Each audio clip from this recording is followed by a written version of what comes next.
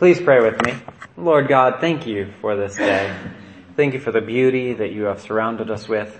Thank you for the hope that is ours in your Son, our Savior, Jesus Christ. We pray, Lord God, that you would speak clearly today, that you would reveal yourself profoundly in this service. Lord, we thank you for your word.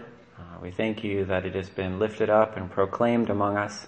We pray, Lord God, that your word would sink deep into our heart. Lord, that you would confront there the dark places, those places where we have sought to keep you out and walled off from you. Break down those walls, shine your light and hope into our hearts, Lord, and set us free from evil and sin, pain, and hopelessness, Lord. And turn our hearts towards your kingdom and towards the hope of your gospel. Lord God, give me the strength and the ability and the wisdom, Lord, to preach your word today. Lord, and may our hearts all be transformed. And we pray this in Jesus' name. Amen. Please be seated. Morning! It is so super to see you all today. Well, in 1989, there was recorded an album called The End of the Innocents. In 1989, as you'll know, is probably the apex of music. Right? Don't you think? 80s music? Yeah. It doesn't get any better. 60s. The 60s are pretty good too, but the 80s, you just cannot beat a synthesizer. That so much talent could be located in one person, so much ability to do everything at one instrument. It's pretty amazing. And so this album was recorded by a guy named Don Henley. Anyone ever heard of Don Henley? He was in this group called the Eagles. Right? Eagles, yeah.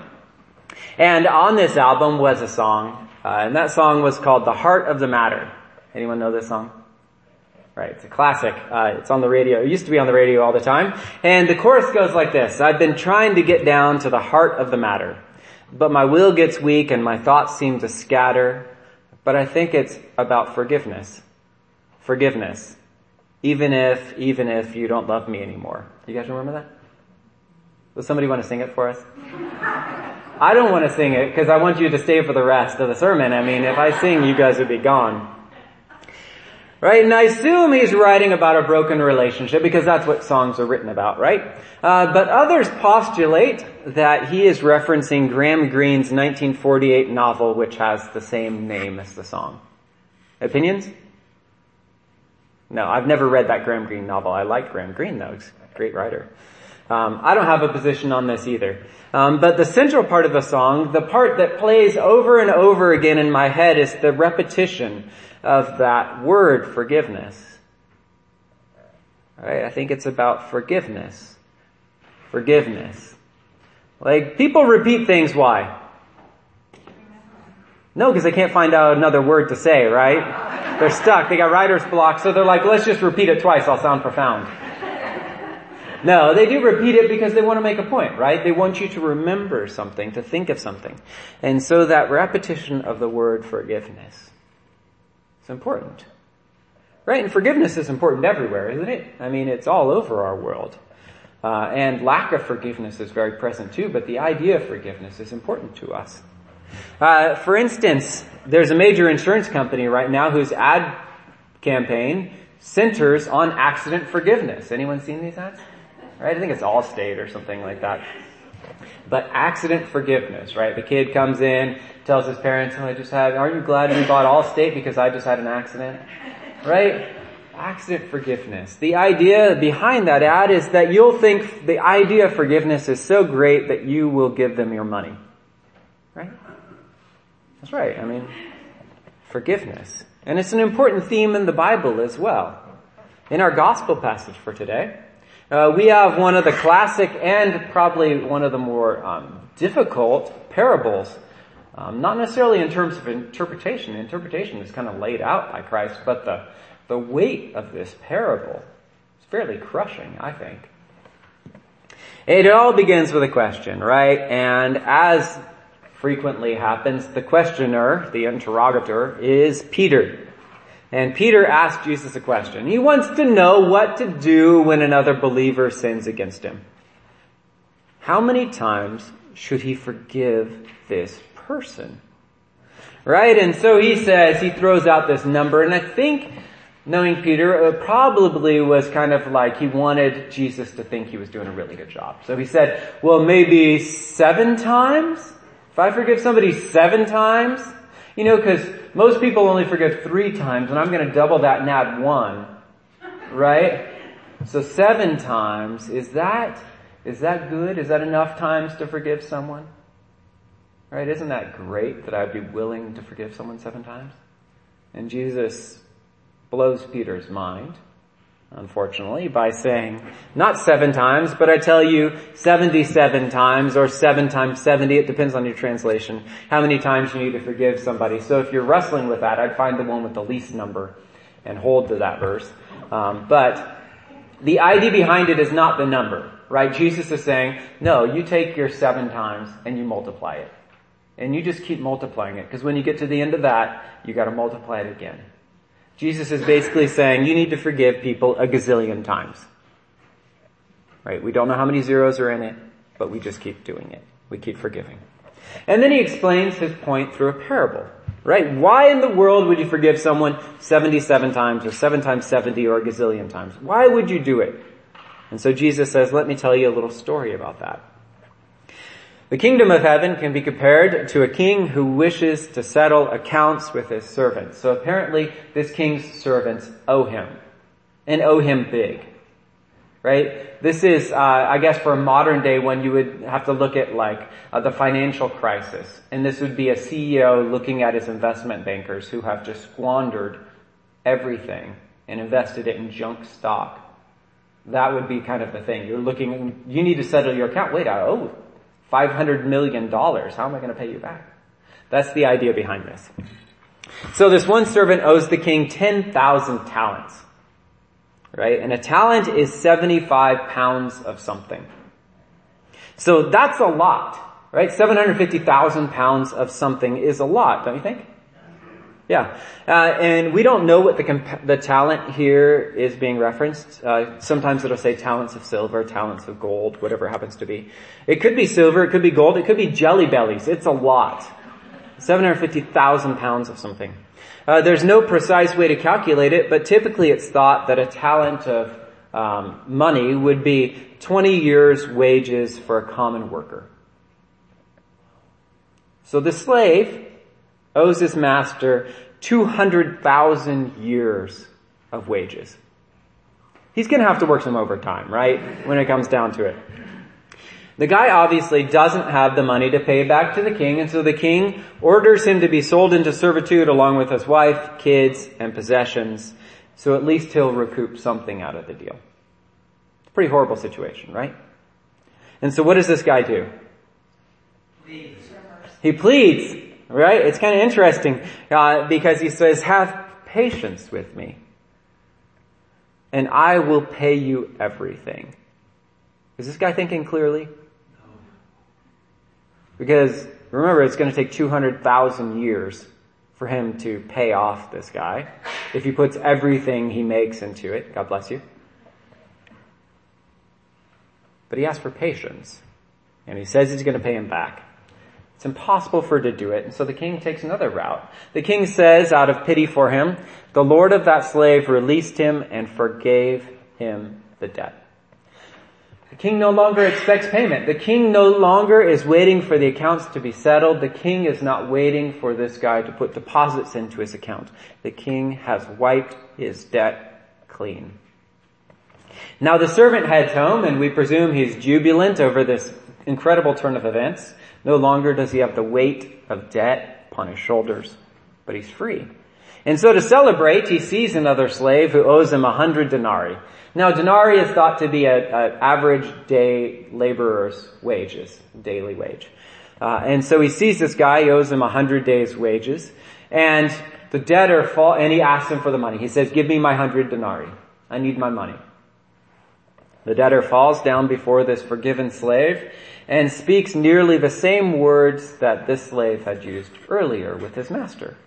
He says, have patience with me and I will pay you. But instead of having compassion on him, he threw him into prison until he could repay. Now, interestingly, who hears about this first? The other slaves, that's right. The other slaves. And you wonder why. Maybe they owe this guy money too and they don't want him coming for them. Or maybe they just see the injustice in it all. But these other slaves bring the injustice to the king. And when the king hears of it, he brings this slave before him and he berates him. He says, "You wicked slave, I forgave you all that debt because you pleaded with me. Should you not have had mercy on your fellow slave, as I had mercy on you?" And then what does he do? Turns him over to torture until he can pay his debt off. Right? That's a pleasant ending, isn't it? And we feel that's the right thing to do, isn't it? The right thing to do? Right? This guy's horrible. He just got forgiven 20 or 10,000 talents. And then he goes and tries to get a little bit from somebody else. No mercy. That's terrible. The problem is that Jesus then turns the parable around on us. Right? It's kind of like we used to go shoot off fireworks in the desert. You know, when one of those fireworks, like the mortars, the things that shoot things up in the air, when they fall over towards you, the firework, what you thought was so incredible and exciting becomes very much more exciting, but not so incredible anymore because you are now under fire. Right? And that's kind of like how this parable is. Peter starts by asking this question thinking, I get to watch Jesus do something cool. And then he ends up at the end of it with those fireworks coming right at him. Because with a few interpretive leaps, and the implication of this parable is that we are the slaves working for the king. Right? And we have squandered his resources and owe him big. We have sinned. We have broken his law. We are his debtors. And he calls in the debt. He says, Seth, it's time for you to pay up. And do I have enough to pay him? No, I don't have enough. And the thing about sin is it involves not only me, but my family and friends and neighbors, right? Just as in this parable, this man was going to get locked up with his whole family, right? It draws everyone in, and we all suffer from that debt that I owe to the king. But I fall on my knees before him. We fall on our knees before the king, and we're forgiven. And the implication of this forgiveness is then how should we treat others? The same, with mercy, right? Because if that does not happen, what happens? The debts get called in again. It's this really frightening passage, right? I don't know about you, but I find it shocking. I'm much more for the once it's wiped out, it's all wiped out view than this. It's scary for me to think. Will my hard-heartedness turn me away from God? Will my inability to forgive cause me to not be forgiven? Don Henley thinks it's all about forgiveness. And I agree with them. I think it is all about forgiveness. Our passage seems to say the same. My debts are great, and they have been forgiven by a great God. Jesus poured out his life so that I could be forgiven. Can I forgive others? By the power of Christ, I must. We must. We owe too much to be stingy with others. Now, this world is full of injustice. This world is full of things that we might want to hold on to and to refrain from forgiving others. But it's all about forgiveness. And that, in particular, that special kind of forgiveness we see from Jesus Christ, the one who died for his captors. I want to lay a special challenge on us this week. Let's think and pray on forgiveness. And through the mercy of Christ, let's forgive one person, just one, who's wronged us. Something we've been holding on to this whole time. Because lack of forgiveness is a lot like chewing on glass, right? Like it might seem interesting at the beginning, but it really hurts long term. I guess glass is not a good thing. I guess the better one is lack of forgiveness is like drinking poison and hoping the other person will die. Right? That's lack of forgiveness, right? It kills us in the end. So let's forgive one debt. And if there's a debt that's too large to let go of, if there's something in your life you've been holding on to, come and speak to me or one of the other ministers of the church or someone you trust. Come and talk to us. And let's pray through this and talk through it so that we can be reconciled to one another.